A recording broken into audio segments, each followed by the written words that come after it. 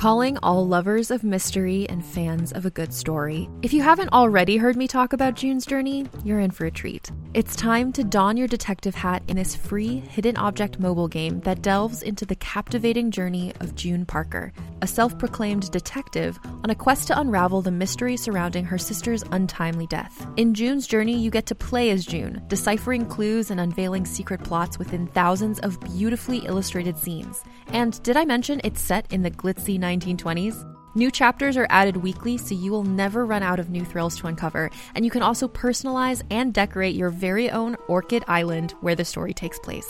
How sharp are your detective skills?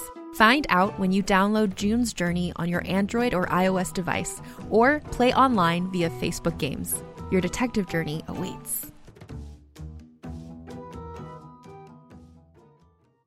Hey there, it's Rachel Ballinger, and I am thrilled to invite you to Rachel Uncensored, my podcast where I get real with my friends and celebrity guests, where we talk about all sorts of topics. From personal stories to hot-button issues, we cover it all. New episodes drop every Wednesday, so make sure you tune in on Apple Podcasts, Spotify, or wherever you listen to podcasts. Trust me, you won't want to miss out on the fun and candid conversations we have here on Rachel Uncensored. I'm here to kill chaos. That's my mission. Looks like chaos has been waiting for us. I only know one thing. I want to kill chaos. We need to. This is the shrine of chaos. He's here. Chaos. We're here to kill chaos. It's Garlic. No. I become chaos.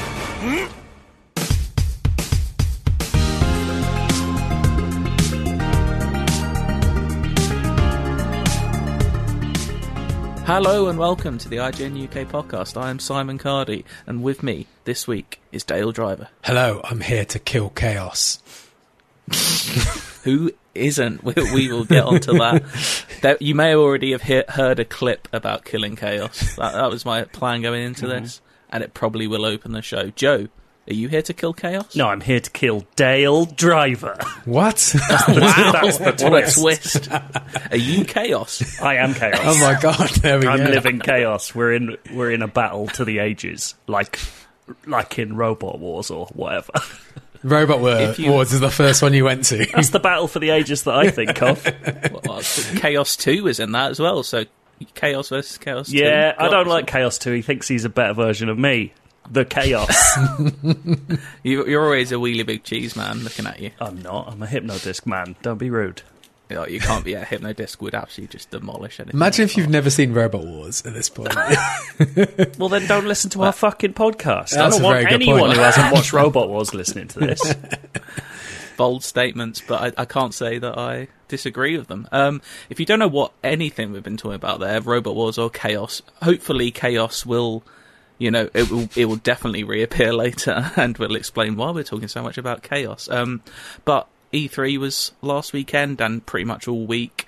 Loads of shows, and basically we're here to talk about what we thought was good. Maybe some things we thought weren't as good, but I think mostly things we think are good, because, there were some shows that were good, and there were some shows that weren't good. But we're going to focus on the stuff that was good. What did you guys just think of overall? Was it nice to have E3 back, despite, Joe, you having to work about 400 hours in 2 days? Well, I like that it wasn't like last year where what was E3 was then a 3-month-long gamut of randomly announced things that kept happening. So that was nice to have it all in one weekend again, Sony aside, but they will insist on being so very cool. But yeah, so I liked that it was all one thing. I liked that it felt like an event. I liked that it felt like everyone had a bit of something to show. But I do feel like you can tell either people don't want to show their big stuff at shows like this, or people don't have stuff to show right now because everything's been delayed. It was a slimmer conference than I was expecting going in.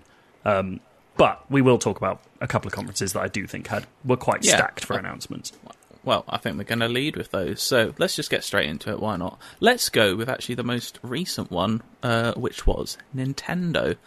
And where else to start, but finally, people got to see Breath of the Wild 2. Yes. Joe, were you excited? Yeah, absolutely I was. I wasn't surprised. I think some people were genuinely thinking that they wouldn't show Breath of the Wild 2, which would have been had to this time, didn't absolutely nuts.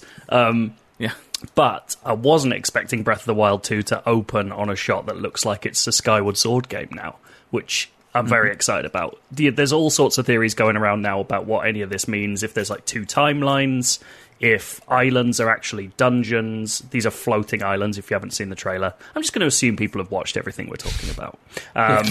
And if there's 2 links, if one of the links is a placeholder and is maybe actually Zelda, and they're not showing you that yet, loads of stuff. And I think that's what... I think we talked about this on NVC after the show. There's so much to pull out of this trailer, and it's less than a minute and a half long, and half of it is just one shot of a castle floating. So I think that goes to show how much more there is here, when a lot of people considered this maybe a game that was just reusing assets from Breath of the Wild. It looks like a very different game already, and I'm very excited about that. And flamethrowers. Exactly, flamethrowers. Link had a mini flamethrower. The most exciting bit to me, I think I mentioned to you before, was that I'm guessing it's an ability. We're not sure where. It looks like he's basically using water to warp through floors to the other side of them. I like that ability a lot. Yeah. I want to use that. Yeah, it's just kind of... They've said 2022. Who knows? Hopeful, I know I've said on this podcast for 2 years that it would be coming out this Christmas every year, and it's never come true. But I really do think it will come out next year. I think it would be pretty bizarre if it didn't, given the length of time they've been working on it. Yeah, and nothing about a new Nintendo Switch has obviously been heavily rumoured, but would make sense if they came at the same time, original Switch and Breath of the Wild. There's a good little theory going out there that they seem to have uploaded the Breath of the Wild 2 trailer in 60 frames per second, which isn't possible on a Switch. So, to our knowledge. So it's coming to PS5 and Xbox Series X. Correct. They've been bought by Bethesda. Bethesda buying their own companies now. Shell companies everywhere. Dell, are you into Breath of the Wild too? You going to play it? Yeah, I will play it. I enjoyed Breath of the Wild, not as much as the rest of the world, apparently, but I liked the game and I had a good time with it. I just didn't really have a desire to go back and play it again. I'm excited. When do you think we're going to get a name for this, though? How long are we going to be calling it Breath of the Wild 2? They have told us, Nintendo told us in an interview, that they're not giving away the name because it could give away elements of the game itself that aren't currently out there. So it's not that it's spoilers for the game, it's spoilers for their own announcements about the game. And I would expect what could that be, then? At least 1 or 2 directs before that show this. I wonder what that means. Maybe it is something to do with timelines then? I think it could be timelines, it could be... characters? Characters, it could be co-op, it could be dungeons. There's any number of ways... if you look at, if I'm going all the way to one version of this, Four Swords Adventures tells you that it's a 4-player Zelda game, that kind of thing. I could imagine them building that kind of thing in. I hope it's just not Breaths of the Wilds, but... It's the Death of Chaos. Death of Chaos would be good too. I'd be up for that. Well, I've noticed a lot of discourse on the old Twitter about the weapons degrading conversation. It's been going on ever since it Weapons degrading was a good thing. Everyone needs to get a I never had, I played that whole game and never had a problem with it. I just understood it was part of it. I have small issues with it, but I don't want it gone. I basically want it there. I just want it to be a little bit kinder. I don't want weapons to break as quickly as they did.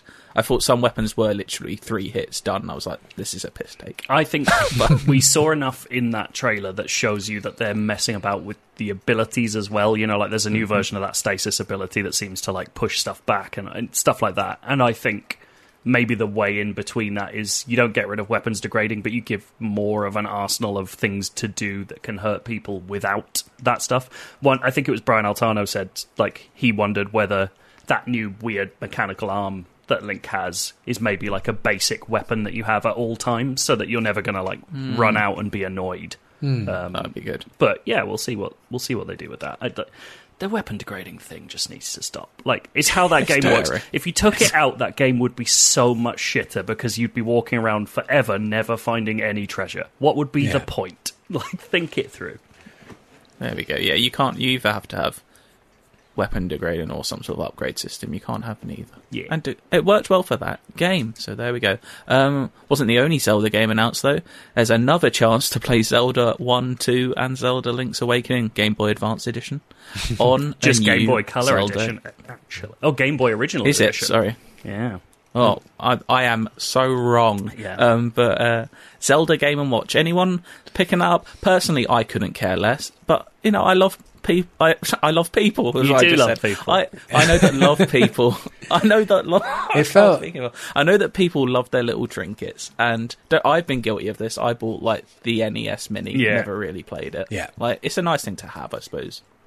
I feel like I've bought a few of these, but I know now, and I knew before, but I wasn't admitting it to myself, that I'm buying them as like collector's things, right? I'm just buying it to have it, so you never know, one day in the future it might be valuable, or, you know, it might be cool to have and look back on. But I bought the Mario one of these Game & Watches, never took it out of the box. In fact, I think it's in my loft right now when I moved house. I just put it into a box with my old stuff, up it went, we'll never look at it. I didn't buy the Mario one, but someone gave it to me, and I was like, well, you know, I'm not going to say no to them giving me this. And I have it up on a shelf in this room, and I really like looking at it. I think it's a really nice ornament. There you And go. I think that's a lot of these Nintendo things to me. They're just like little reminders of cool stuff. And that's the reason I kind of want this, because I like the Zelda games, those Zelda games, more than I like the Mario games on that thing. So That's I could fair kind of enough. get into it. Yeah. But yeah. I think if you want to play those games, there's better ways to play. Oh, them 100%. than on that. And also, like, So. Zelda 1 and 2 haven't aged particularly well. And I think people are going to remember People that will when tell they get to you. them. Yeah. People will tell you they haven't. There's They're also liars, that frankly. Zelda Game & Watch game on it as well, which I imagine is spectacularly shite. But Well, that's more an in-joke than anything Yeah, yeah. else. That's an existing Game & Watch thing with a little link head. I thought that was cute. Honestly, I like the watch thing the most, where it's like a little Zelda game playing out over the time. I'm like, yeah, go on. I know they're kind of stuck to the watch format, right, with the titling, but you're never using that thing as a watch. I don't know what you mean. I've got one clipped to my belt right now. Your belt, the optimal place to check out the time. Yeah, because then I you have to bend over like Just to literally fucking- hunch your whole body right over. Stand in a mirror and then wear it backwards and work out the time. That's the stand in a easiest mirror way. and wear it backwards. Yeah, In the Sounds mirror. like that's like a Zelda mechanic. It sounds like a song by Squeeze. Alright, something else that's coming back from the past. Metroid is back. Not the Metroid Prime game that everyone wants, but another new game people didn't expect, but people do want. The first 2D Metroid in 19 years, Whoa. Metroid Dread, which kind of looks a little bit like Alien. Yeah. I know Metroid kind of is based in Alien anyway, but this did look very Alien. My favourite detail about it is that Metroid games, 2D Metroid games in particular, always start you on the surface of a planet and have you going to the core of that planet, and this does it in reverse. You start at the core and you're trying to get to the surface. Oh, that's cool. And I think that's like a really nice, like, that gets that horror vibe over to me. Like, it's an escape rather than an exploration, and I think that's really cool. Yeah, and like, this is a game they announced 15 years ago and they cancelled twice. Like, it's taken them a long time to get here, and the people making it, Mercury Steam, are the ones who did that Samus Returns remake, which people liked. I didn't actually play it at the time because I'd stopped playing 3DS as much. But they also made Castlevania Lords of Shadow, and particularly for my interests, they made Lords of Shadow Mirror of Fate, which was this 2D action Castlevania that a lot of people really didn't like, and I thought was fucking brilliant. And if they've got a bit of that thinking to it, because it looks a bit action gamey in places as well, I genuinely think this could be really, really cool. And it made me want my Switch to have 3DS 3D again, like that weird screen effect, because I bet it would look really good with those environments. I'll give it a go. I don't have a great affinity for Metroid. I think the only one I've really played properly is Super Metroid, so these ones they're not close to my heart, but if it starts getting rave reviews, this one I'll definitely check out. Yeah, I same. don't know if The only Metroid I've ever played is Prime. They're the only ones I ever played. So the 3D ones. So although I'm very familiar with what the 2D ones are, it'd be nice to have a modern take on it, and might be the chance to check it out. It looks like it's definitely one of those, and I think that's largely what this Nintendo conference was for me.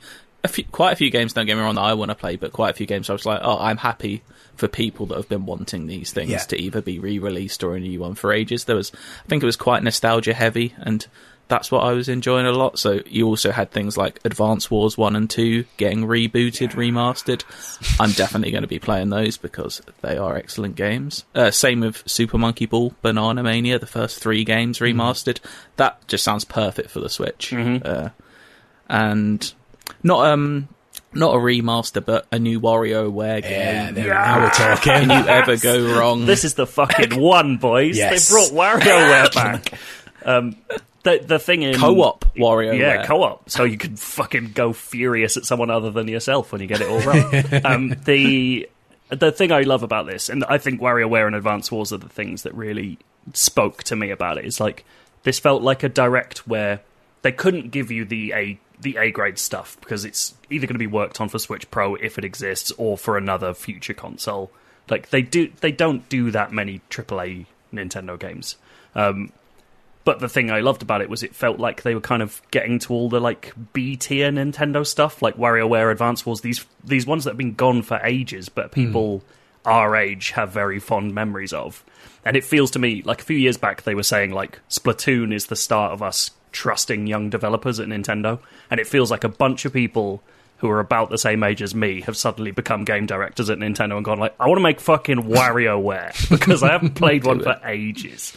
That's the good thing about we don't have to wait ages for these either. WarioWare's September, October is Super Monkey Ball and Metroid Dread, and then Advance Wars is December. It's nice to have games starting to come out again regularly 100%. As well. Did either of you watch September's looking very busy. Yeah. Did either of you watch the Treehouse stuff after the I did. Nintendo? Only WarioWare, that's the only bit I watched. But the bit in WarioWare, so you know 9Volt, the character that always is involved with other Nintendo games, turning them into micro games in WarioWare. In this one, it's like, it looks like actual current games. So like there's a Luigi's Mansion one, there's an Animal Crossing one, there's a Fire Emblem Three Houses one, and I'm like, I love that they're starting to build this idea of like other Switch stuff into WarioWare. I think that's really funny. I can't wait. I really hope it's got that vibe of the old Game Boy Advance ones where it's just fucking stuffed with things to do, and when you get high scores in enough of them, you unlock like hidden trinkets. And I don't remember, was it the first one where you get like a whole room of like extra mini games, and they had like Dr. Wario and like all sorts of weird bullshit. Tons, wasn't there? I would say out of all the games shown at this thing, though, this was the only one where I'm like, day one, immediately, I'm going to buy this thing because it's such a great game to play with people who don't normally play games as well. Like, so easy to just jump in. Like, you can play it with kids. I can play it with my niece and nephews. My wife will be able to play it. Everyone can get angry. It's just a good time. Yeah, very frustrating time, but a good time. And they fucked up at WarioWare so badly on Wii U, so I'm really glad that they're actually doing it what looks like a proper WarioWare micro game again. It's going to be really fun. I'm going to be using my Switch a lot towards the end of this year after a little while of I've not really used it too much. But yeah, I'm looking forward to that. We've got other stuff. We've got sequel to Mario and Rabbids. We've got Sparks of Hope, which was actually revealed at Ubi, but they showed some more at Nintendo. Looks very good. I never actually finished the first one, but I was enjoying it a lot. So I'm looking forward to more of that. That's another one where people have been theorising this can't be on the Switch. This must be on a new Switch. But I saw people saying that. It does look nice, but the first Mario Rabbids, if you go back, looks really good because it's got like a proper, like chunky cartoon art style. The thing I really love about this that I don't think has been talked about that much because they didn't show gameplay properly is it's not only is it like the first game, but it's you blast off between different planets, and different planets are fully explorable and have like puzzles and NPCs to talk to and stuff to do, and you can do things in any order. And the battles aren't on grids anymore. They're like Divinity Original Sin, like running around freely outside of box, like there's no grid-based stuff, so it's a bit more freeform. And like, that all sounds wicked. Like, they're not just making some straight sequel because it happened to do well. They're like, no, fuck it, we'll do loads more. Like, and they've apparently like tripled the size of the team. There's like 300 people making it now, and you're like, that's cool. Well, they're bringing, although it's mainly Ubisoft involved in it, they're bringing those Nintendo kind of sensibilities of a sequel is not just ever a sequel, it is something new. And I'm really into that. So that one's 2022 as well at the moment, no release date really, so we'll see about that. Another one which just out of nowhere, Fatal Frame Maiden of Blackwater, originally on Wii U in 2014. Like, not against it, But I'm just like very confused. There was all this lovely stuff, and it was like Fatal Frame is back. For me anyway, like quite one of the scarier series of games out there. Yeah, I don't know. I imagine Jesse has deep thoughts on this. We don't have him on today. Yeah, but more than likely. I'm not a Fatal Frame guy, but this does strike me as one of those things where they're like, they had, I don't know, I can't even remember who made this, but like it strikes me as one of those ones where someone had a spare set of developers and they were like, well, I could probably make a quick buck. Like, just get this out there again. And I don't think there's anything wrong with that. Like, people weren't playing it on Wii U, so put this game out there and get people on it. I think that's fun. I've just messaged Jesse on Slack to say, what are your thoughts on Fatal Frame? So I'll try and back in with that. Find out. Nice. Oh, he said, honestly, never been a big fan. Oh, really? I That's would disappointing. have be all over that. I would have put a lot of money on him being a Fatal Frame fan. I'm glad that you didn't do that. There we go. Oh. A couple more from Nintendo. We had Shin Megami Tensei 5, which is coming out in November. I've never really tried one of these, but the trailer kind of got me interested because I've always known there's obviously the links to Persona, but Persona just speaks to me a lot more. I'm wondering if this, like, there seems to be, maybe it's just me, anecdotally, more hype building up around this one. I don't know if it is the Persona effect of people, like, they're trying to make Shin Megami Tensei happen in the West, like Persona has to that degree, and I don't know if this is the one that maybe is going to kick it into life. I don't know. Day, you're looking like it's all nonsense to you. Yes. I had to edit a video which was a recap of the entire conference, and I was just like, I'll pick the most cinematic shots from this, but what is going on, I have no idea. Well, it's basically, Joe, if I'm speaking right, Shin Megami Tensei is kind of like Pokemon in a Japanese high school, in a similar way to what Persona is. It's just Pokemon demons. Like, essentially, you walk around, you grab some demons, you stick them in a party, and they batter people. Like, there's not... It's very closely aligned with that lineage of games. Like, I think you can see that. I've never personally done the mainline Shin Megami stuff. They did this Demon Summoner spin-off, which was like tactical RPG version of it, which I thought was cool at the time. But this one looks like they pumped way more into it than usual. Like, a lot of the time, these are sort of static images. They don't do a lot of like 3D animation in some of these games, so it's quite cool to see it as like a fully 3D game with, again, kind of Pokemon battle style stuff going on. I think that's quite fun. I don't know if I'm going to get around to playing it anytime soon, but it is one of those things that I think the people who love this stuff seem to be being given a really premium version of the thing they love already, which like can only be a good thing. And also, it's one of those games that was announced in 2017 and they never showed again. So it does mean that there is hope for Metroid Prime and Bayonetta, which are also things that were announced the same year. And Joe, I know there's one more that falls in that category. You didn't get your Pikmin 4. No! Well, that was... it all being finished. It was apparently very close to finished in 2015, so who knows what's fucking happened to that. I think Miyamoto just got bored and threw it out a window. Like, I don't understand what's happened to that game. I think if someone somewhere has any access to Nintendo, I would love to know what's happened there. Just waiting for the Switch Pro, Joe. That's it. It's going to be the launch title. Pikmin 4. Yeah, 1 million Pikmin on screen at any one time. That's what I want. But yeah, I think it's a bizarre situation, that one. And the last one we've got is the Danganronpa Decadence. That's a good name, isn't it? That is a good name. Danganronpa is just good. I played most of the first one and for some reason never finished them. I played it on Vita, I think. I really enjoyed it and just never finished it, annoyingly. So I'm tempted to go back to these because it was when I was in my, it's when I was getting into Persona properly, and they're kind of that sort of feeling to them. If you don't know what Danganronpa games are, they're kind of half visual novels, half almost Ace Attorney-like games. You're doing like trials to try and work out like the killer at this school. There's a weird bear. It's very odd. It's very Persona-y in that way. Why do they have to? I might try these again. Why do they have to have it be at schools? It always makes me feel uncomfortable. You were just talking about the killer at school. It's a relatable... It's not relatable for me, mate. Everyone's gone to school, though, haven't they? Well, I'd hope you have. If you're not, go back to school. I don't know. Yeah, I don't know. That's probably something just deep in Japanese culture more. But, yeah, I might go... I never played the second or third one, so I might go back to this. Not going to be high on my list, but Might check them out again. That's all. Anything else from Nintendo? I personally really enjoyed their stuff. Like I said, it was a good mixture of nostalgic stuff coming back and Breath of the Wild 2, which everyone wanted to see, really, didn't they? It was a very me show. Like it worked. It really worked for my specific Nintendo interests, so I was into that. Like I totally get why people might not have got everything they wanted out of it, but I genuinely think if you're someone who maybe hasn't been into Nintendo before Switch, or someone who hasn't dug too deep into the back catalogue, like I really think WarioWare and Advance Wars are gonna like take some people by surprise. Those are really fucking good games, and unusual games, like stuff you don't get very often. So I think that's really exciting. Yep.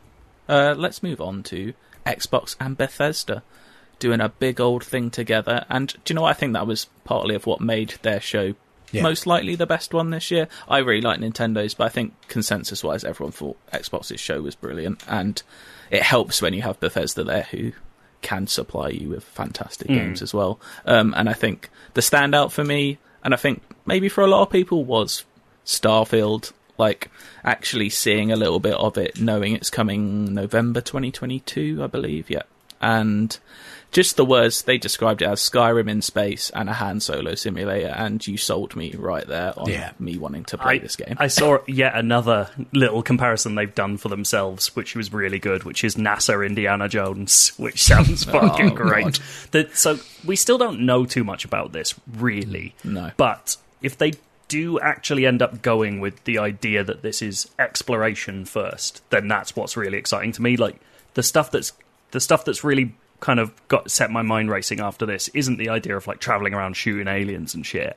Like, it's the idea that this is maybe like a curated No Man's Sky to some extent. Like, there's places to go and explore and find, and like, I fucking love scanning things in games and taking pictures of shit and putting them in little catalogues, and I want to do that. I'm really excited by that idea.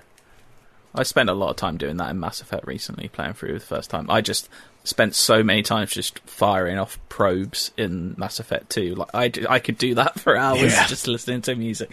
And it's got that sort of thing. Yeah, in my head, it's kind of like half Fallout, half Interstellar, just going around trying to find somewhere for humans. I don't know if that is what they've said the plot is, but in my head, that is what you're trying to do, is find a new home for humans. If you haven't heard if you haven't watched the little behind the scenes trailer with Todd Howard talking over it as well, by the way, the music is fucking amazing. It's so good.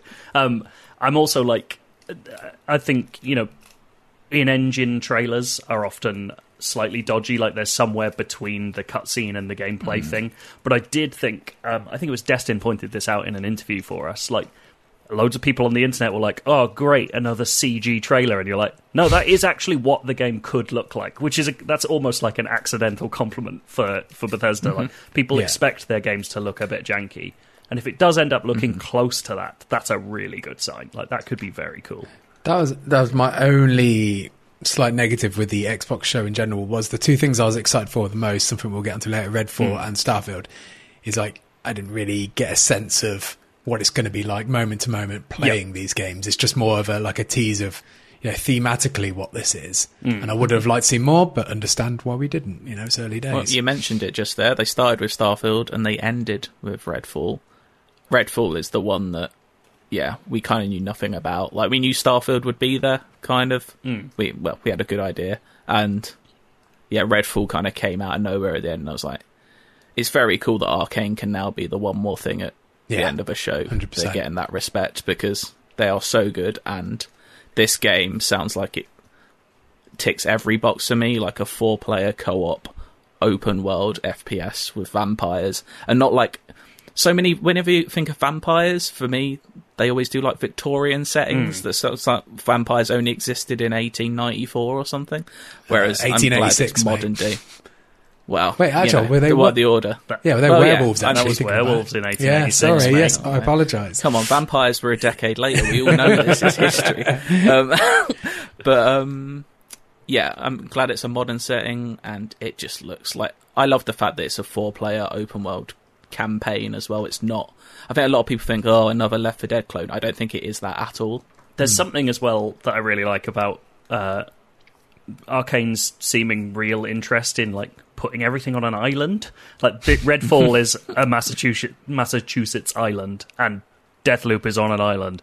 Lots of Dishonored is on islands, and they really they seem to relish this idea of like a confined space that they can do lots of little sort of nitty-gritty, twisty spaces in, and I'm super excited to see them do more of that stuff. Like, it's always exciting to hear them do something new. And I went into this kind of going like, they're definitely going to talk about Starfield, but I knew Bethesda had to have one more thing. And I fully had convinced myself it would be Dishonored 3, which I was super excited for. And then I didn't get it, and I was like, And then I saw this, and I was like, I don't give a shit. If Harvey Smith and his team is making this, then holy shit. I can't wait to see what that turns out to be. Yeah.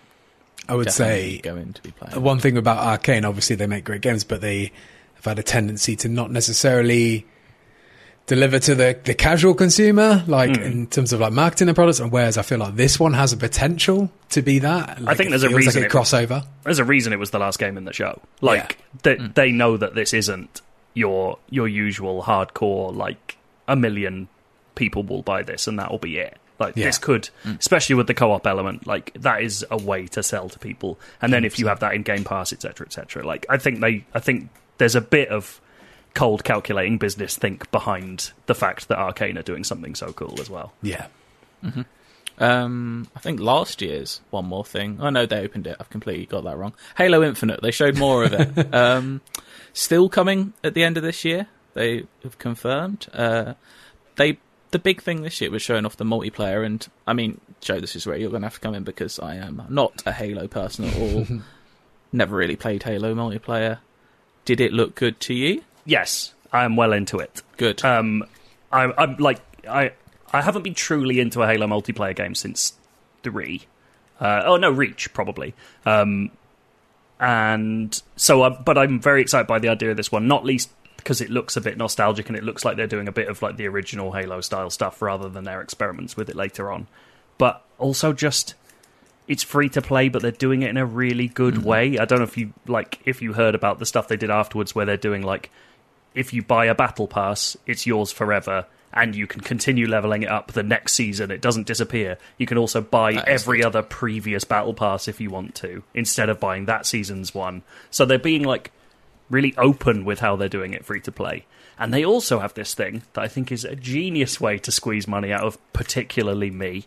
Part of your equipment is a personal AI with like different personalities and voices and shit.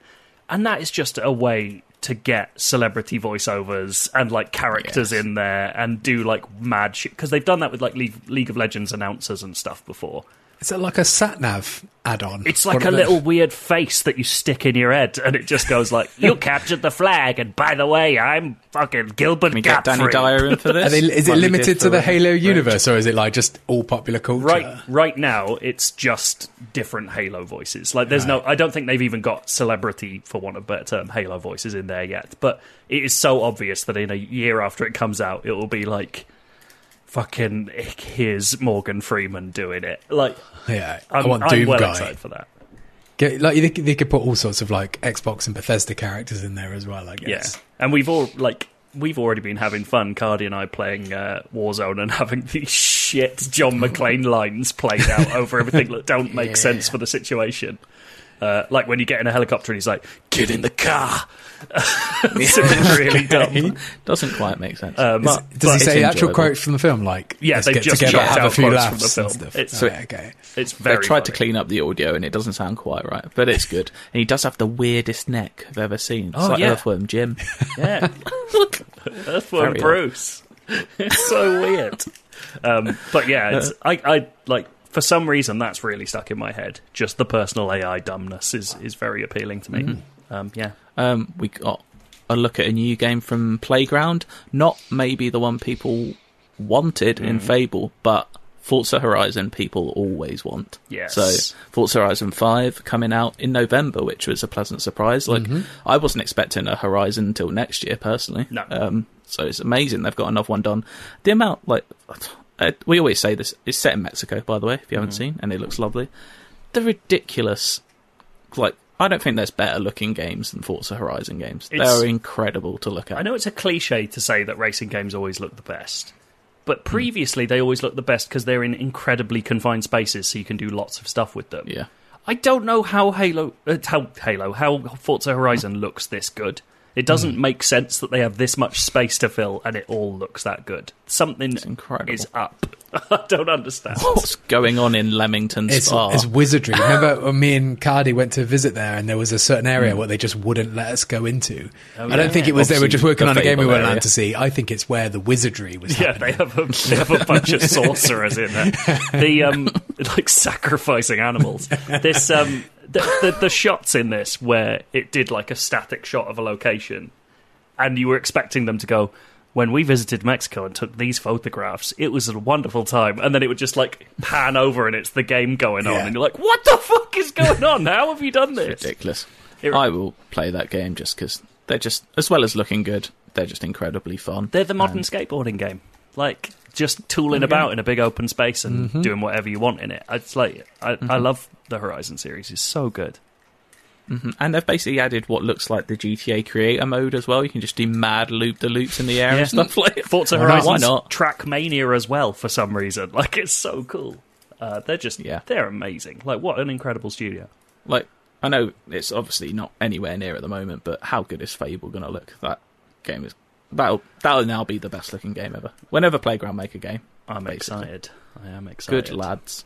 Another one we saw a tease of, which I was confused by at first, was a new game from Avalanche Studios called Contraband. When they first started panning across this trailer, I thought, they're actually showing Indiana Jones. And then it's not that. Then I was like, oh, it looks like Just Cause. And then, of course, it's Avalanche Studios who make Just Cause. And it's an open-world co-op game. That's all we know about it, called Contraband. Is this just Cause? Yeah, it's like, if you're going to make something new... Would you keep it in the same aesthetic? There were some rumours flying around before the show, as always happens, that Avalanche was the latest acquisition by Microsoft. And so I kind of was watching this going like, are they about to say that this is Just Cause and they bought it? But it looks more to me like they've gone, well, we can't use the Just Cause name, but we can pay you to just make Just Cause under a different name. And obviously, like, the big thing with people and Just Cause is they always want a multiplayer version of it. So maybe that's their USP, is like, we finally paid Avalanche to do the thing you've been asking Square Enix to do for all this time. That's quite exciting to see. Don't really know any more about it. It's all speculation, but good luck to him. Stalker 2 is coming out in April 2022. All I wrote down for this one in our little running order here was, it looks grim. I don't even agree. Yeah. Trying to influence my opinion there, mate. So grim. That man waltzing around, guys having a lovely drink by the fire. I thought it was nice. There's a little bit of that, but moment to moment, that game is going to be grim. Oh, yeah. I mean, Jesse's losing his mind. Definitely. See what it's Jesse just thinks. not for me. Like, there's that sort of vibe you get from that and, like, the Metro games. They aren't the worlds I want to hang out in. Yeah, to be honest, I've never really gotten into the Metro series and I've never tried Stalker, but this does, like, considering this is a game that kind of came out of nowhere by a seemingly troubled developer and stuff like this, I was not expecting it to look the way it does. And if it comes out looking that way and plays interestingly, then I could really see myself going for it. Like, I'm into it. Similar thing with Atomic Heart, which I feel like we've seen in increments for about 4 or 5 years now. Like, I'm still not sure if that game is real. Yeah. Every time it looks like a completely different game as well. I'm not really sure what I'm seeing every time it's on the screen. I'm very excited to see what Atomic Heart turns out like, because I feel like it's going to be one of those European games where you're like, I don't understand what a single fucking stat in this game is for, never mind how to play it. But I'm kind of excited by that in itself. That just reminded me of Homer watching Twin Peaks and The Simpsons. Just, I have no idea what's going on, but it's absolutely brilliant. There's a few more indie games as well, which, you know, maybe you don't typically expect from an Xbox conference. Maybe I'm being harsh. But anyway, they've got Somerville from the co-founder of Playdead, so the guys who made Limbo and Inside. The moment it flashed on screen, I was like, "This just looks like Inside." I thought that's why. I thought it was that the actual Playdead follow-up, but yeah, it turns out it's its own little thing. Mm-hmm. How do we brand those games? It's the co-founder of Playdead. Yeah. How do we I'll play it. collect those games together? You know, like you got Soulsborne games and stuff like that. I'd call them like atmospheric platformers, maybe, or like Yeah, doesn't you roll kinda off the got tongue, Little that. Nightmares in that as well a bit, I suppose. yeah. I think they're all of a piece. Creep platforms is what I call them. There you go. Creep platformers. Creep forms. Just to interrupt this, just say I messaged Jesse saying, "What do you think of Stalker 2 in 3 words?" And he replied saying, "Sexy Chernobyl game." So there we go. Good on him. Can we move on from... Didn't they subtitle it like Heart of Chernobyl or something? Can we They move did. on from Chernobyl? Yeah. Like, you No. know, they've had enough. They have had a crap time, haven't they? That is known. But yeah, Somerville, next year, looks good. I'll play it. Similarly, replaced a 2.5D cyberpunk action platformer, which it's a very lazy comparison. I'm sure it's been done a million times. Does look like Blade Runner. It looks absolutely beautiful. Like, it looks amazing. It's some... I can't remember which way round it is. It's either about an AI that finds itself in a human body or a human that finds themselves in a robot body. I can't remember which one of those it is. But It's one of those classic body switch situations. I'm isn't into it. it. It just looks so horrible. I'm into it. It's just very grim in a way that I appreciate. That bit where he's climbing up next to the hotel sign. What's the point, or have we reached it already, where we get bored of You just say, cyber... what's What's the the point? What is the Point, point? please. Let's just give up. What is the point? Oh, have we reached already where we get bored of the cyberpunk look? I don't think so. I think if Cyberpunk had nailed it, we'd be like, Give me there more. we go. But Yeah. I mean, to be fair, they got their aesthetic bang on, I think. I won't It's not the main problem with that be... I won't get bored of games that look like this, is my point. No. Oh, it looks very nice. It feels like there's a lot of these creeping up now. Yeah, absolutely. Like, I think in terms of the aesthetic, it will get tired, but if this looks like something I haven't seen before, like the way this is presented, so I'm very into it. I'm ready. I'm kind of slightly disappointed it was an action platformer. I kind of wanted it to be more of like a point and click sort of thing. But I think in my head I just wanted the old Blade Runner game. But there we go. I'll still, yet again, I will play it. A sequel to A Plague Tale, or Plague Tale Requiem, is coming next year. A game that everyone seems to love last year, but I never got around to playing. I know you enjoyed it, Joe. Yeah, I actually didn't finish it because it was longer than I expected it to be, and it's quite sad. But I'm into more of it. Like, it's a cool concept. It was surprisingly well done considering it was from a smaller studio. And now that Asobo have those fucking flight sim bucks, then come back into it and really pump it up. Those rat physics. Yeah, I want to see that rat tidal wave in real life. I don't. Do you? That sounds awful. Under controlled conditions.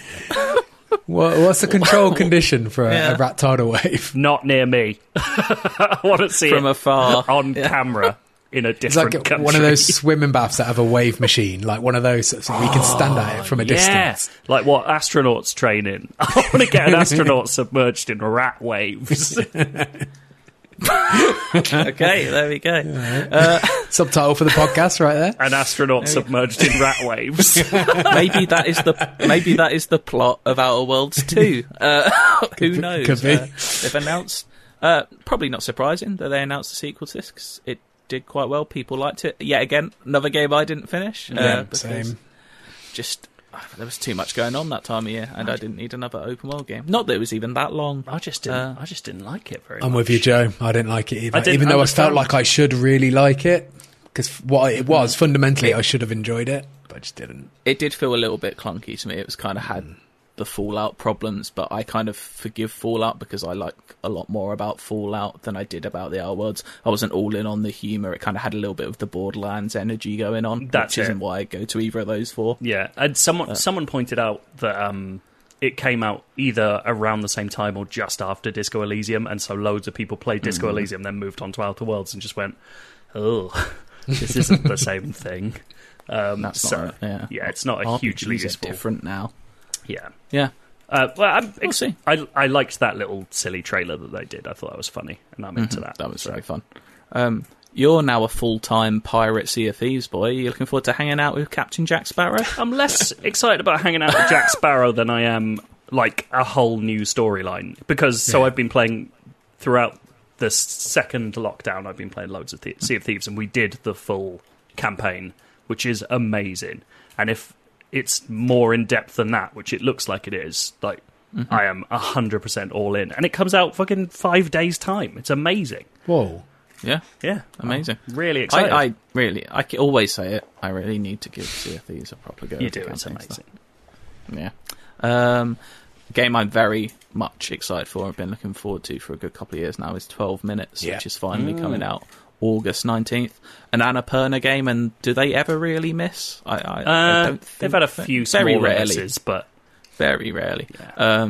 But yeah, August 19th, not far away now. The top-down game that happens in 12-minute time loops, starring James McAvoy, Daisy Ridley, and Mr. Big himself, Chopper Boy, Willem Dafoe, Chopper Dafoe, the helicopter himself. It's all in one room as well, right? I think right? it's one apartment. House? Yeah. Oh, okay. Yeah. Still, I really like that as a concept. I'm excited to see where it goes. Yeah, I'm really into it. It's kind of, if it's a playable film like I think it might be, I'm going to be well into it. And like we said, Mr. Willem Dafoe. I can't look at him the same way anymore.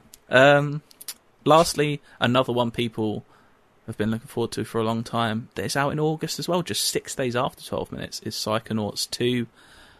I never played Psychonauts 1, and I know it's kind of like a cult classic for some people. Do you guys have a Psychonauts bone in your body? Not really. It's never been the thing that I loved Double Fine most for, but exactly, yeah. I am always excited to see them try new stuff, and I do really properly need to play Psychonauts. Like, I did a bit of it back in the day, but my computer couldn't really run it, and then that was kind of it for me. But I don't know, like, Tim Schafer being weird is generally a good thing, and so I'm not going to begrudge him being more weird again. So yeah, exactly. I'm it's definitely one of those where I was happy for the people that were happy to see it finally, because people want it. I know it's literally the most obvious thing you can say, but the chances of me playing it go up by 300% given that it's in Game Pass. Like, the fact that I can just download it and try it and go 100%. Yeah.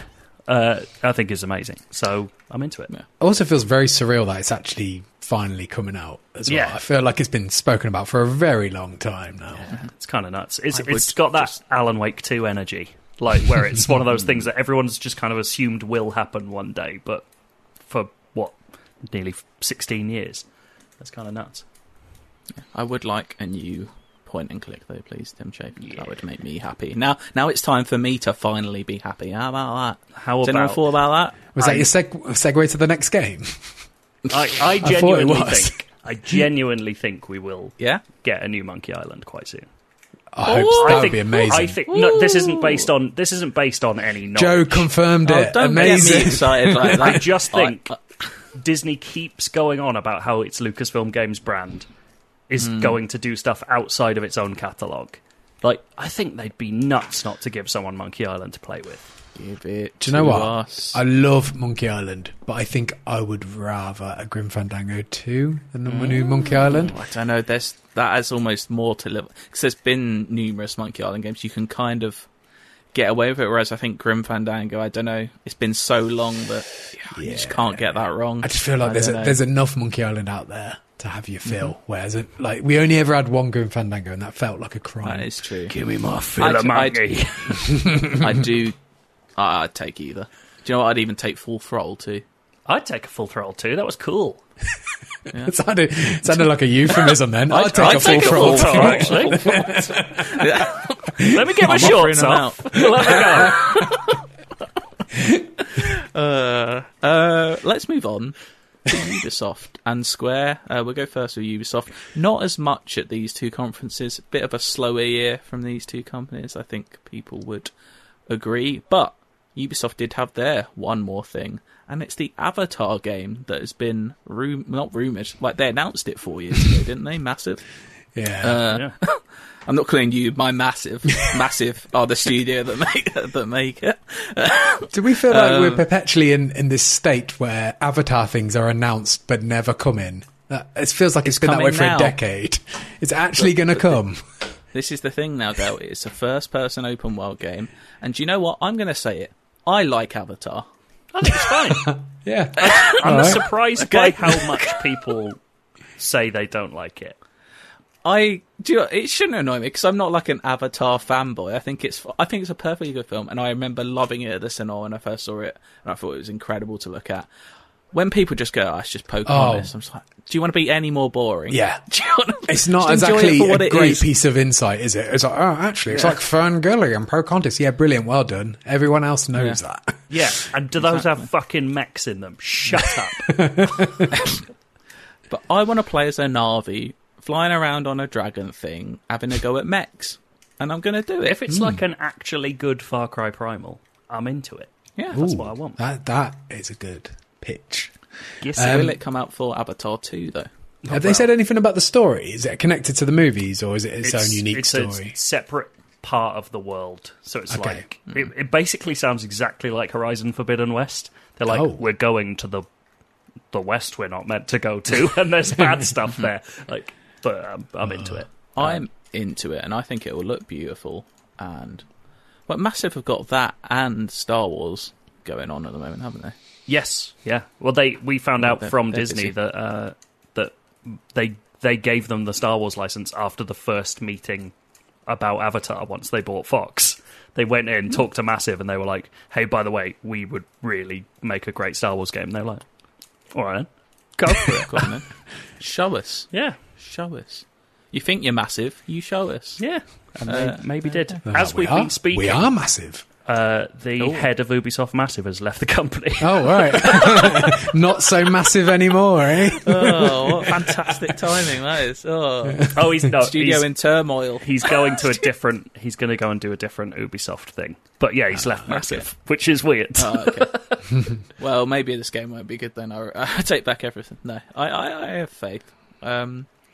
Rainbow Six Extraction is a game in theory that we should be really excited for. And yeah, I'm struggling. Yeah, I'm struggling to get excited because I don't know what it is. Just doesn't. I don't know what it is. Look like a Rainbow Six game that I want to play. Really, I don't really care about big PvP versus E type or players versus enemies type stuff. Yeah, that's just PvE type stuff. That's not my thing. Often. I didn't think Outbreak was that fun when it came out. I thought it was a very novel experiment, but I didn't really understand why everyone cared quite as much as they did. If I want to play, if I'm going to play a game like that this year, I've got Back 4 Blood coming out, which looks fun. Like even the Alien game, I want to try. That might not be very good, but I want to try it because it's Alien. And even to an extent, that Evil Dead game. I know it's not the same sort of game, but it's a similar sort of vibe. Like I don't know, Extraction just. I'd say not doing a lot for me. My favourite thing about Siege is having the knowledge of all like operators and how they work against other operators, and the map knowledge, and putting that into action against other people and trying to like outthink people. And this feels like it strips all of that away, and it's just shoot the bad alien thingies. Yeah. Yeah. I don't know. I'm still going to play it. I'm sure we'll play it together, and maybe we'll enjoy it. Yeah, maybe you never know. We'll enjoy it. But yeah, we'll see. That's coming September, which isn't too far away at all. Like I said, September, very busy, because also in September is Riders Republic, which I'm weirdly getting into now. Yeah. Because, like we were saying, it's kind of that Forza Horizon SSX sort of thing of like, it's just an open world where you can wingsuit and snowboard around and do whatever you want. Yeah, I love that they've got wingsuits and rocket wingsuits. Like, that's going all in on the wingsuit game. I think it looks really fun. It looks really silly, and I feel like they're getting the tone right. When they first announced it, I thought it was going to be like, "Hey, guy, we're fucking crazy," and now it seems just a bit like it's just like silly, like just people going home hitting into trees and shit. I'm up for that. That's what I want. I'm into it, and it'll probably do surprisingly as well. Cause isn't there always like we're always surprised like the Crew and the Crew 2 have like millions of players. Oh, Steep do well as well. I've never spoken to them. Yeah. I don't know who they are, but they're out there. Yeah, there's 1 million people that play the Crew. Still. There was a snowboarding game announced at Xbox as well, wasn't there? Shredder. There was Shredders? Yeah. I'm glad that this stuff seems to be coming back. I want a bit more of like silly stuff coming back. Like, what if at EA Play now in a few weeks we get a new SSX? Well, the market's just crowded. I hadn't even thought about the idea. Dash POW everywhere. I hadn't even thought about them maybe showing Skate. Imagine if they showed Skate. Oh God, that's too much. What if they show off I don't know. Actually, who would it be? Would it be a PlayStation if they showed off Tony Hawk 3 and 4 remastered? Oh, I don't know. Surely people they're want going to that do as that. much? That sold so well. Yes. But those sold so...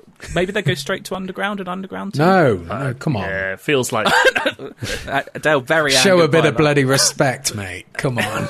if they bring back Underground, I want to be able to email my face to someone again. That is my demand. Yeah. That's one of my longest wanting to do a features ever, is finding the person that had control of the email box full of people's faces. Like, I want to know what happened. And how many of them weren't faces? Joe, you do have the ability to email people your face still, right? Just outside of Tony Hawk. Oh, just normally, yeah, but then it doesn't get put in a game.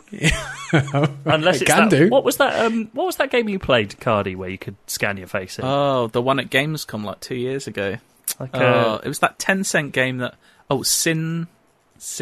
Oh, what's it called? I don't remember. Me and Dale, we played it together. I vaguely have a memory of playing that thing. That game? I have It's kinda no out of nowhere. idea. But you could Just just like The Division, but with... Was it called Synths? It's like massively Something like that. derivative, wasn't it? But it's From what one I of those remember. games Yeah. that lets you put your face in it, and there's not enough of them about. I want I mean, more you did face have to games. send your 4 pictures of your face to like some lab in China, which maybe wasn't what I wanted to do. Honestly, But, is that more dangerous than sending it to just a guy at to Neversoft? what if it was Tony Hawk? What if he's just looking at all the Personally faces? Tony- approved Get him every in. face. Processing all those emails. I'd love it. He hasn't checked the inbox for years. Can you imagine how many are in there now? How That many could be a faces? feature. Maybe you just send a picture of your face to 20 developers and see what replies you get. Like just saying, "Here's my face. Can you put it in the game?" See if any of them actually put it in the game. Here's my face. That's the subject line. And also the Enjoy. title of the feature as well. Here's my face. Here's my face. Exactly. We got another look at Far Cry 6. I feel like I'm getting a look at Far Cry 6 every week at the I moment. know what you Like, mean. I know what Far Cry is.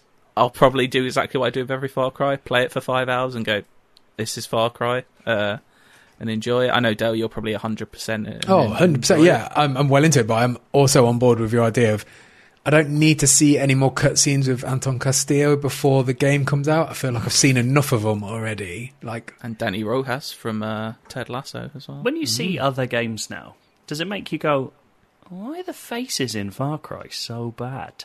Like, they are, aren't they? They've never got face. I think that with Ubisoft in general, even like Watch Dogs, they can't get faces looking. Weirdly, Far Cry 3 was the first time I ever remember looking at a game and going like, the eyes are right. Like, they look at me like a human looks at me. And then ever since then, fucked it. Weird faces. Especially with Vaz and his like weird eyes that just looked into your soul. And now you get to play as Vaz in the season pass for Far Cry 6. This was odd. Like, first they went, you can play Blood Dragon, which, you know, people enjoy Blood Dragon. I love Blood Dragon. And then they announced that weird bit of DLC, which is players Vaz, Pagan Min, and Joseph Seed from Far Cry 3, 4, and 5. It's like, what's that entail? Am I just committing like genocide? What am I doing here? Well, it looks like they're all in their own nightmares, so I think it's them being punished or hell or some shit. I would say Okay. Joseph Seed sounds boring. Yeah. Do not want to play as that guy. Yeah. But I don't know, enough Jared Leto. I thought it was alright. I'm Yeah. kind of into the idea. Yeah. Mm-hmm.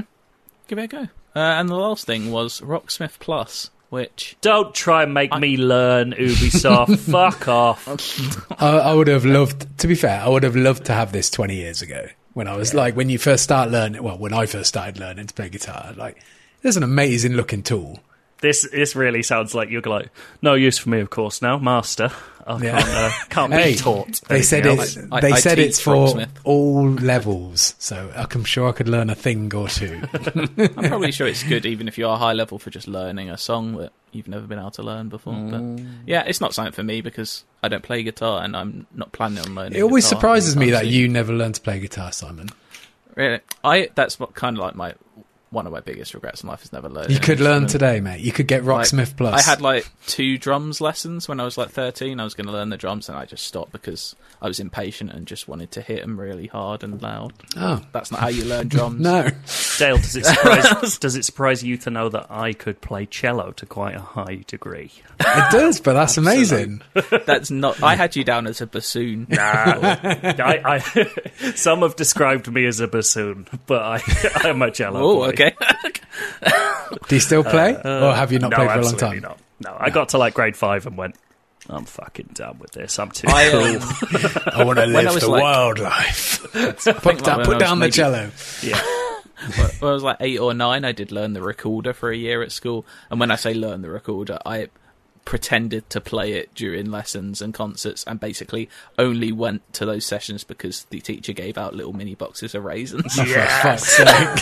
I love raisins. But I was good like, choice. Hey, you know, if you get free little... is it Minute Maid? Yeah, little sun guys. Nice. I don't know if I'd ever do anything that wastes my time for raisins. They don't seem like good enough for. I wanted raisins. They're mate. not good enough for a reward. reward. If it was like a chocolate bar or something, raisins. Do you know what? I think sometimes there were like odd like M&Ms as well. You could have. Now we're talking. Odd M&Ms. Just odd M&Ms. But yeah, that was Ubisoft. Like we said, a couple of interesting things. Largely stuff we already kind of knew about. Square opened with something we didn't know about, which was Guardians of the Galaxy. And it's coming in October, which was a bit of a surprise from the Deus Ex studio over in Montreal. It can't be another Avengers, can it? It looks like it's got more personality already, so there's that. It's just a single-player game made by a good studio that makes good single-player games. Like, I'm into it. I think it's going to be all right. I don't think the combat looks amazing, to be fair, but I like the vibe of it. I like that they've gone for somewhere between MCU and comics, and I like that there's some choices and silly dialogue stuff. I think it looks kind of like Tales from the Borderlands to me, to a certain extent, which is always a good thing. I'm into it. Yeah. I'm into that as well. I will play it, and I'm kind of happy it's single player. I don't need another co-op game. Like, I like my co-op games, but sometimes you just want a single player. Yeah, my instincts was initially when they first said you're only playing a Star-Lord, I was like, oh, that felt disappointing. But when I saw it in action, it made a lot more sense to me. It felt more like Mass Effect, where you're ordering your team around with you, and obviously they have their own unique abilities. I like the fact that there's 80s like special power, 80s tracks powered special. I can't say what I'm trying to say here, but you get what I'm saying. Yeah. I do think maybe that might wear thin quite quickly, depending on how many tracks they have. But apart from that, I thought it looked really fun. I'm into it. I will play it. They also showed, talking about Avengers, they showed off Black Panther. No actual gameplay, but we got a little story trailer. It's coming in August, which is actually sooner than I thought. When they initially said Black Panther was coming, I had it in my head this was like October, November. So I'm pleasantly surprised it's coming as soon as August. Is it enough to keep this game going? I just don't know anymore. I think I looked the other day and it was something like 300 people playing it on Steam, which I know it's probably more a console game, but 300 people. It's still a Marvel game. Yeah, like, I don't know. Like, I don't know what they can do at this point to bring new people in or bring people back. Deliver Spider-Man? Bring me Spider-Man. Yeah, where is Spider-Man? Like, genuinely, what the fuck is going on? So I've had 2 interviews with them in the last couple of months, and both times I've asked, they're like, he's still in our plans. Right. So that doesn't mean you're making him. That just means you're looking at him going, be good. Be good if he was in here. If we made it. Yeah, God knows what they're doing. I mean, Black Panther obviously has a lot of fans. People want Black Panther in the game. I will jump back into Avengers and play it. I'm just hoping it's not just an hour of missions and that's it. Like, they're calling this an expansion. It's got a new, like Wakanda's there, it's a whole new biome, whole new villains, whole new enemy types. I'm just hoping it's not 4 story missions and that's it. A wave-based arena. So after that, literally after that, there is no roadmap. We do not know what's after that for this game. Like, death. Yeah. I know a lot of people the guillotine said it's too big to fail. I don't think it is too big to fail now at all. It has failed. Like, arguably it has failed. It's gone. Like it's not big. It made the whole of Square Enix profits go into the red one quarter. Like, that's a fucking failure from a Marvel game's perspective. It's so bizarre. Yeah. If they could do it again, like with, I don't know what they'd do. Just scrap the gears. I don't know. Do it properly. I know the pandemic obviously didn't help, but it's more than that. There's fundamental issues with this game. It's very strange. It's very strange. It's beyond saving. Oh well. I'll still love you, Avengers. I say love you. I still like You'll it. Still hurt me. It was fine. Yeah, it's just that it should still be brilliant. Be fun. I know. I should want to play this every week, but I don't. Don't worry, because thankfully Square have taken another beloved studio and made their game a live service game. What I would love to... I say love to. I would have been hurt for you to see your face when you saw that Babylon's Fall was a live service. Thankfully, I already had lower than expected expectations for Babylon's Fall, because it looks shite. Like, Platinum is by far one of my favourite studios in the world, and the fact that they're making whatever this is confounding to me. I don't understand what's going on there. It looks awful. Yeah, and like people are like, it has like a gorgeous painterly style. To me, it just looks blurry. Yeah. It doesn't even look nice. Yeah, this is what they did with Skyward Sword on the Wii when they couldn't make big backgrounds, so they made everything look like a watercolour. This is on like next gen consoles. What's going on? Why does it look like this? I just think it looks proper like C-Team at Platinum making this, and then to say that it's a live service game at the end of that is just like an absolute kick in the teeth. Like, the Platinum games are always about loads of shit stuffed into a small package that's really replayable, and this just looks like they haven't finished. I just don't get it. I don't understand. Where's Bayonetta 3? Where is it? It's just being made. Like, it takes a while to do these things, and they've not been shy about saying like it's going to take a while, and I'm happy to wait. Like, as long as it doesn't come out looking like this, I'm delighted. Bring back the Dragon game with the headphones everyone wanted. What was that called again? Dragon game with the headphones, Scalebound, or do you mean Scalebound? Or do you mean Final Fantasy Origin, because the character looks exactly the same? Yeah. I don't mention that, but it is time to finally talk about the main Chaos. events. Where is Chaos? Are you Chaos? I'm here to kill Chaos. This is all I care about. They're just some of the lines you can hear in the trailer. Does he say? He says like you're Stranger of Paradise, a Final Fantasy Origin, which is a terrible name anyway. He says, "Are you Garland?" He's like, "No, I am Chaos." It is like the first time you say it, you're like, "That's a cheesy line," and then they repeat it about 8 times in the trailer. What's going on? There's a lot of it in there that's very Japanesey trailer that I don't like. The characters heavy breathing at all times as well. I can't stand it in trailers. Kingdom Hearts are the worst. Yeah, lots of that. Chaos. Have either of you played the demo yet? I haven't. No. So I have seen people say, "Do you know what? It's not that bad from playing it." Well, I think people like the fact. I think it does look bad. It looks. Really it looks bad. like a PS. Like, people say it does look like a PS3 game. But people have said like the actual action mechanics are really cool. Like, there's like you can change jobs mid combat with a click of a button and stuff like that, and I think that sounds really fun. I just wish it didn't look or sound or do anything like it does. I just think it looks so embarrassing. Why is it branded Final Fantasy? It's set in the world of Final Fantasy 1, isn't it's it? connected to Final Fantasy 1, yeah. Okay. Which, again, like, if you're going to pick any Final Fantasy game to make a sequel to, the one from, 1985? Yeah. Like, I don't know. Like, there's something cool about it, but there's something also, like, who are you hoping to attract to play this game? That's a big ask, isn't it? Go for like 6 or something, like one that's truly beloved. Yeah, I just that's it. And 6 is the one that I don't know.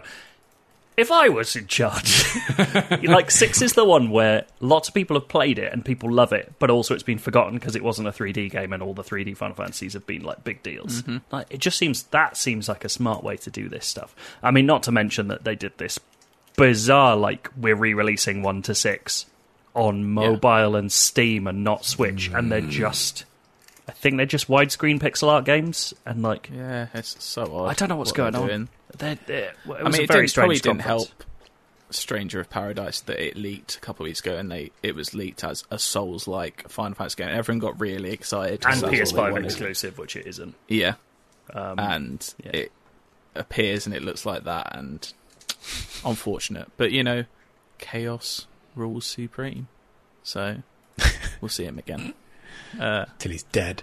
Yeah, and we kill him. Everything I think picked out that was worth talking about. I don't know if you guys had any other. I think at Capcom's they announced some Village DLC. Oh wow, they put a black screen up and said, due to overwhelming demand, we're going to start work on it.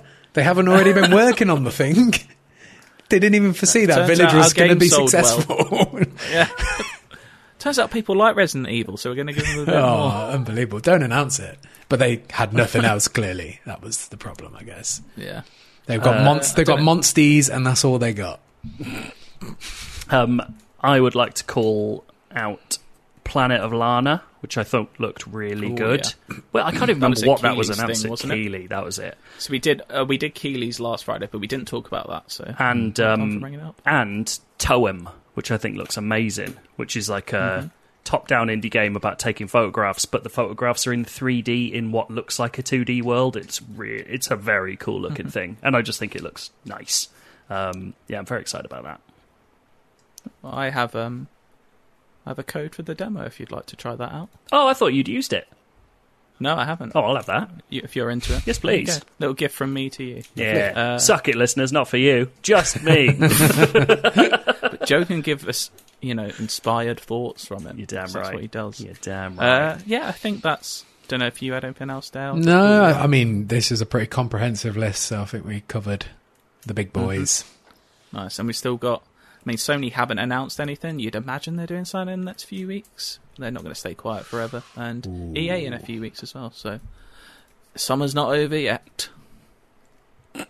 Let's do some feedback. Okay. I'm up first, and this is from Luke. No surname on this. Guess he didn't put a surname. Anyway, Luke, you know who you are, Luke. Hi, dudes. Last week, you were talking about weird orders of series and testing Star Wars on kids. I did say that. I'm going to test Star Wars on kids. I've done that with my kids in a desperate bid to get them to like Star Wars. They only like the MCU. Never have they shown an interest when I've put them on for them until Series 1 of The Mandalorian came along. They watched the series intently and fully and even were excited for Series 2. Ha, I thought. I've cracked it. I really sold that. My performances. Ha. Turns out... Chaos. Chaos. Turns out kids know how an old a film is, as Disney Plus shows the year it was made in the film title. Sequel trilogy watched and enjoyed. Episode 1 was boring. 2 and 3 watched but fidgety. However, my greatest tragedy was when I tried to get them to watch the greatest of Star Wars, the original trilogy. I got it up on Disney Plus, and my 9-year-old's response was, "Do you really expect me to watch a film from 1978? Jog on." Imagine a 9-year-old saying, "Jog on, mate." Also, it's from 1977, if we're going to be a nerd about it. I'm sure that kid would respect you for doing that. He's already telling his dad to jog on. Imagine what he'd say to you. I can't imagine a 9-year-old ever respecting me for anything ever, so it's fine. I lost nothing. Not the most successful test. Turns out kids are not as into narrative in the correct order as adults. Adults. Who would have thought? It's a shame for them. I would say... I don't know yet. Like, how we read... Getting really, like, film studies here, but how we read movies and film is, like... has increased dramatically in that amount of time. Like, you can tell, it just everything is cut so much faster these days. I can imagine seeing a film from 1977 is a tough watch for a child. It's all about pacing. Like the last 10 years, especially when you look at anything on YouTube, it's so quickly cut together and like transition and everything. Like, kids growing up is used to watching things that quick these days. Like, even 15, 20 years ago when we were growing up watching things weren't like that. There were still films with... Like, watching Star Wars to me was never slow as a kid. Like, whereas, if you watch, like, any MCU thing, they're all, like, quick, cut together, like... There's also the experience of stuff nowadays where they can cut... They can cut across so much of the expedition to get to somewhere, and you automatically read it and understand it, whereas someone from 50 years ago wouldn't be able to read it the same way we can read it now as well. So it's quite interesting. But... yes, I can see how the prequels were more in line with what they would enjoy, and I imagine the sequels were way more in line with what they might enjoy. Yeah. It's interesting. There we go. I've got a piece of feedback here from Marcus Yoxel. It's always nice to have a Marcus in there, isn't it? So it says, "Hi, IGN UKP team. Long-time listener, first-time caller." We got him on the line. Marcus on the phone. I love the show. Keep up the great work. I listen whilst I deliver Chinese food every Friday evening, and it makes the evening go so much quicker. There we go. I bet that's a good smelling job. It's not many jobs where you can say it's good smelling, but I bet that's a good one. But surely that's a negative as well, because you're smelling all this delicious food, but you don't get to eat it. Not if you get free Chinese food at the end of it. That's true. Or you have it before and you're not hungry and you just deliver it. I had this conversation last night. Like, people love the smell of food, like a freshly cooked burger or something. That's a great smell. Like, but you never want to smell. I can't believe you brought this. We had this conversation in the pub yesterday. Why are you still thinking about this? Well, it's because it's come out of the Chinese food. It's like, if you go, oh, that smells amazing, but you don't. If you walked up to someone and like shook their hand and they smelt like a burger, you wouldn't go, "You smell good." Would you? Like, you smell like a burger. They're not in an edible form. And as I made my point yesterday, you're thinking someone. If you say the words "you smell like a burger," they don't.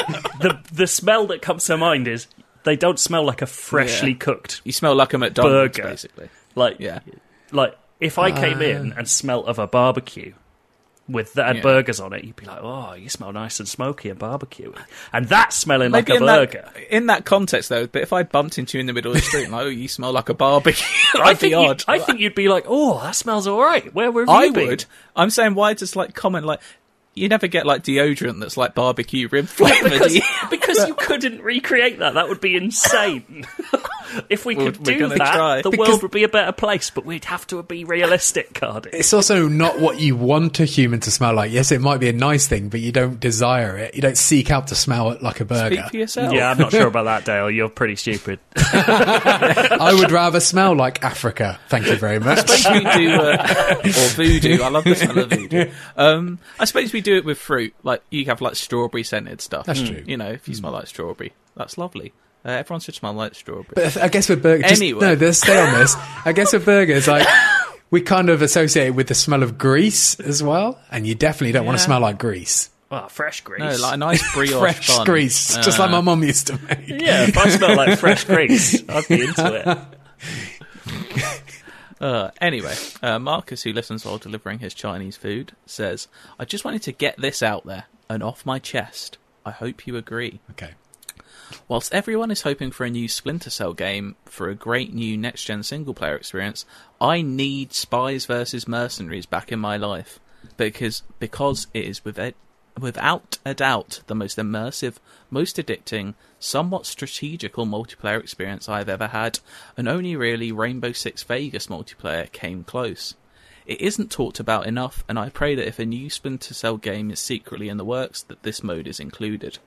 If you haven't played Spies vs. Mercs on Splinter Cell, Pandora Tomorrow, or Chaos Theory, it is a 2v2 mode, 2 spies and 2 mercs, to which the spies had to use the shadows, ventilation shafts and numerous hiding spots to their advantage and try and hack their way to the next section of the map, whilst the mercs had to stop this from happening. Being a spy was a third-person mode, while like a traditional Splinter Cell single-player game, but mercs were played from a first-person perspective. Can I get an amen on this? Are we getting any amens? I never played it. It's never. I've played games based on this idea, and so I think it's very good that it existed, but it wasn't something I played a lot at the time. Or if not, is there any multiplayer experiences that really stick out for you as being the best? If so, what are they? Oh, and also RESPECT, the C. Much love, Marcus from Tamworth. Your neck of the woods, Tamworth. It's not far away from, my own.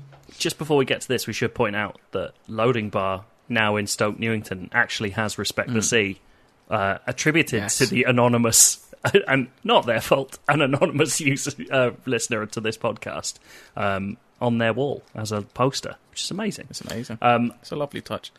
Marcus, speaking of, like, I would say... I was going to say... Go. No. Okay. I was going to say... I think it was Assassin's Creed 2's multiplayer mode. It was very good. Brotherhood, wasn't it? I think it started with Was it Brotherhood? Yeah. Which one was it? It was one of the Italian I think it started with Brotherhood. Yeah. That was a very good mode. Not that similar to that, but had that sort of asymmetrical thing going on. And also, I never really got to play it, and I wish I did, because I think the one time we tried to play it, literally no one was on the servers. The Prey mode, where someone plays as a mimic. Yeah, that looked good. It's a very good mode. The like Friday the 13th to me, is a version of this. And I think to that idea of like two different sides that do two different wildly different things, one trying to escape, one trying to kill, like that kind of stuff. I think it's a really satisfying mode type if they get it right. And yeah, I definitely think Friday the 13th has its feet in this camp. You even got to play Fable Legends, didn't you? I did play Fable Legends. I played it a couple of times. And that was really fun. Like, I think their problem was that they didn't nail the being a villain was as good as being on the ground type thing.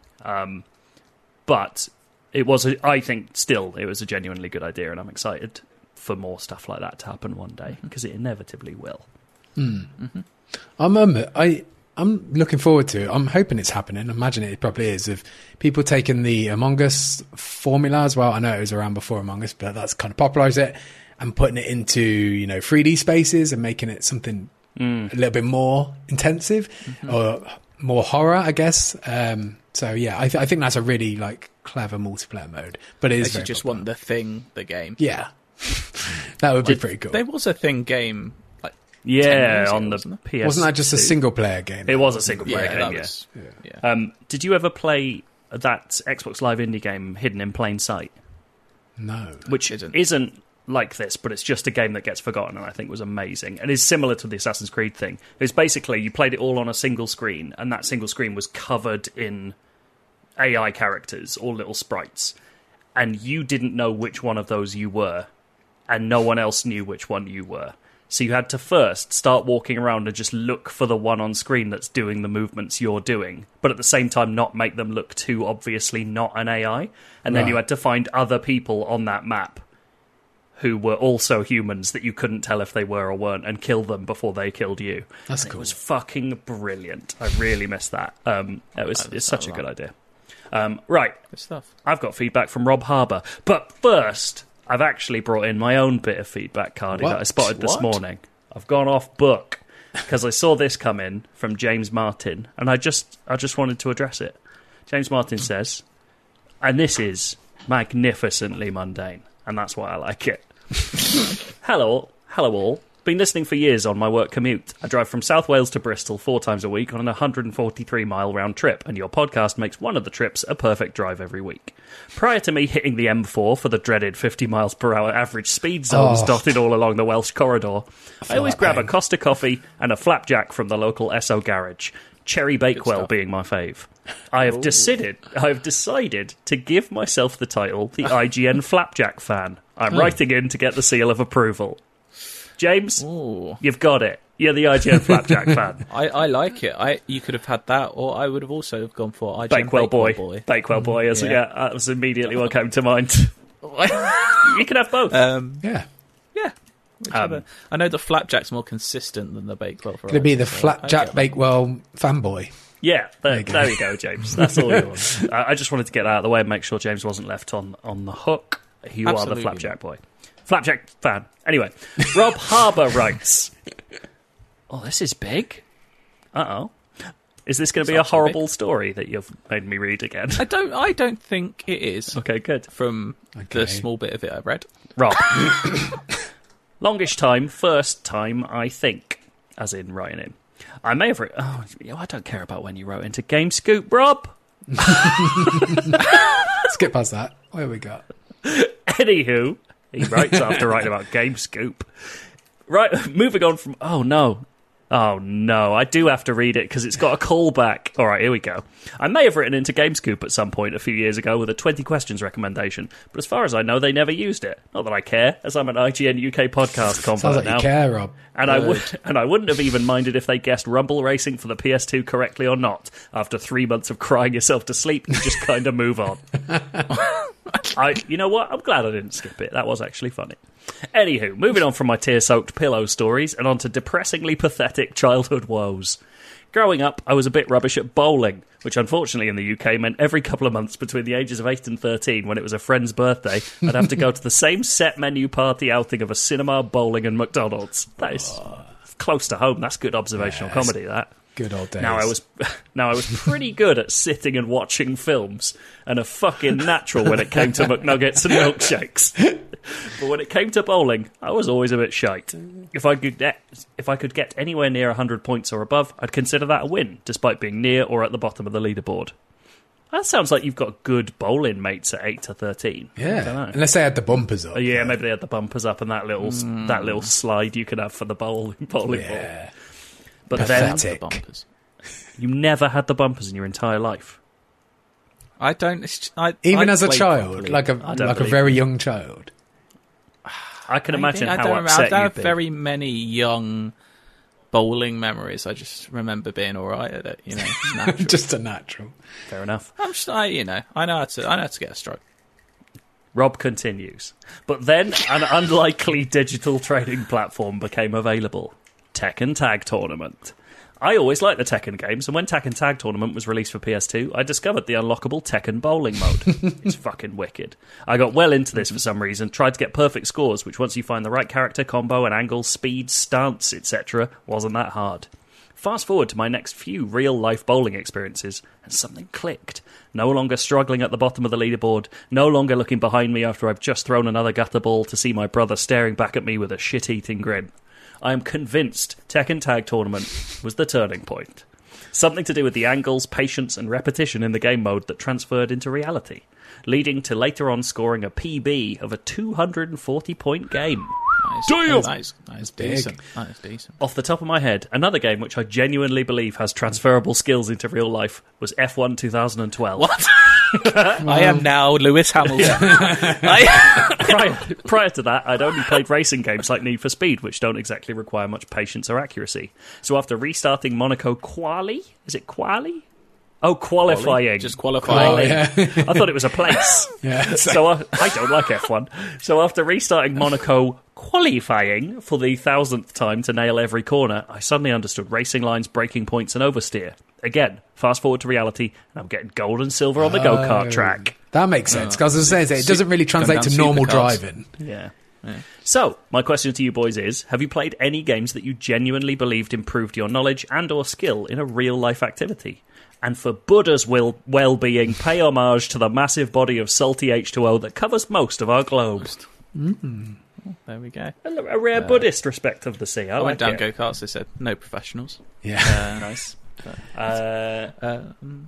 I would really mundane one, and do you know what I'm going to say? I'm bringing back Football Manager into the conversation, because maybe it's just football in general, but definitely from playing that game, you get such a vast understanding of geography.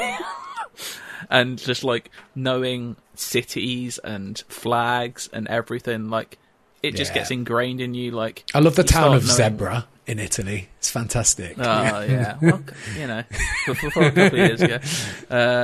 But yeah, just that helps a lot. I don't know if there's an actual. That's more knowledge. I don't know, like skills. I do want to point out that you've just said that Juventus should be a real place, which it isn't. It's in Turin. Turin. Right. Let's have a think about that. Games that have made me... Skills. Unfortunately, I don't think any games make me better at anything. I think they make me worse at most things. Brain training. Help me improve my brain. I don't know. That's kind of what that's for, isn't it? Yeah. I mean, well... I could say something that's the opposite. I got accepted for a master's course because I was going to write a dissertation about Mass Effect. Does that count as it making me better at things? Because I thought about it enough to get me a master's place that I then gave up to go and write about video games. Yeah. Did you never write that dissertation then, Joe? I didn't. I tried to write it for my undergrad and they rejected it, so I reused my application. What was your central thesis? It was that it was a superb modern example of the 90s movement of hypertext, Dale. I would say maybe it's a boring one. Golf games, you can learn how to read greens and stuff like that. Like, you don't get to do that every day. You don't get to go to a golf course and have a look at like how greens move. It'd be weird if you did. Wii Sports Club Golf, the one on Wii U where you could actually see the ball and used it on the Wii U pad, I genuinely think makes you better at golf. It's amazing. But yeah, I don't really have any real life skills. Yeah, that's the issue. I'm trying to think. I would say I always felt like Rock Band would be good for learning certain things, but I do feel like, if anything, it's not completely accurate. I remember trying to play the guitar on that, and I was like, this is not in time and not in rhythm. Exactly, like I'm I'm decent at Rock Band and Guitar Hero. Can't play guitar. I suppose with the drums, there's aspects of that with rhythm, maybe especially. Learning rhythm. Yeah. Singing. It's very forgiving, that game. Yeah. You just have to kind of get, have to say the right words, just the right pitch. Yeah. I don't really know. Maybe if anyone can write in, if you got any skills you've transferred from games to real life. Maybe you're now Gordon Ramsay and you started on Cooking Mama. Maybe you are. I mean, we can't rule anything out. We really can't. I think that's enough chaos for one day. It was organised chaos, though. It was. We did a all good right. time talking It's time about to kill it. stuff we're looking forward to play. What music should we have, though? There's so much. Is that Starfield music available just as music? Or It's is it not just yet. I've been hoping it would be. Just put it on with Todd Howard's voice on the top of it. It's fine. That sounds as good an idea as any. Yeah, should we just play the audio of that trailer? Yeah, why not? Joe, that sounds like the response to every pitch I've ever had, by the way. What's that? That sounds like a good of idea as any. Yeah, it's just that'll do. Bother. It'll do. That is a solid 6 out of 10 idea. It will do. Right. Okay, this has been fun. Agreed. Goodbye. All right, bye-bye. Goodbye. Oh, and it's coming home.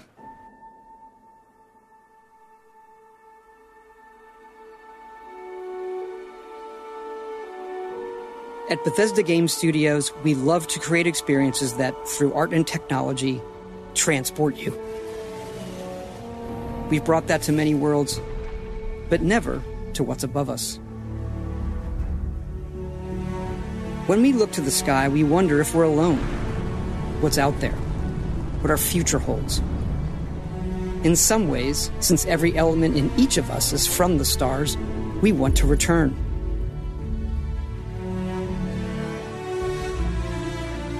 Starfield is our first new universe in over 25 years. It's a game we've dreamt of playing. And it's only now that we have the hardware, the technology, and the experience to push our creative boundaries even further. In it, we invite you to join Constellation, the last group of space explorers.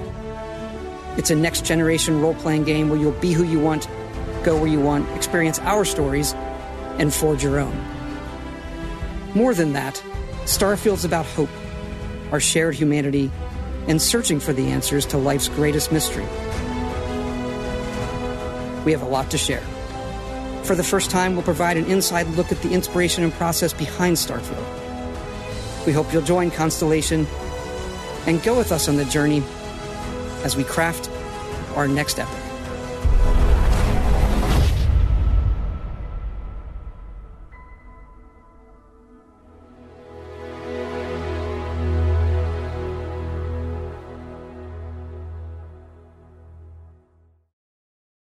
Hey there, this is Justin Bartha. I made a funny new podcast, King of the Egg Cream. It has the greatest cast in the history of podcasts with actors like Louis Black. I'm torn by my feelings for two women. Bobby Cannavale. You can eat it, or if someone hits you, you can put it on your cut. Melanie Linsky. I wonder what these marvelous things are that look just like boiled chicken feet. Jason Ritter. I can break things and pick locks and kill people. Michael Stuhlbarg. The whole point is to inspire people that they should make themselves better. Ari Grainer. No, don't whet its appetite. What are you, an idiot? Me, Justin Bartha. That's not just any egg cream, that's a Lemke's special. And all narrated by the hilarious Richard Kind. This is the story of Harry Dalowitz and how he rose from nothing to become New York's King of the Egg Cream. So if you like funny true stories, come listen to King of the Egg Cream, available wherever you get your podcasts.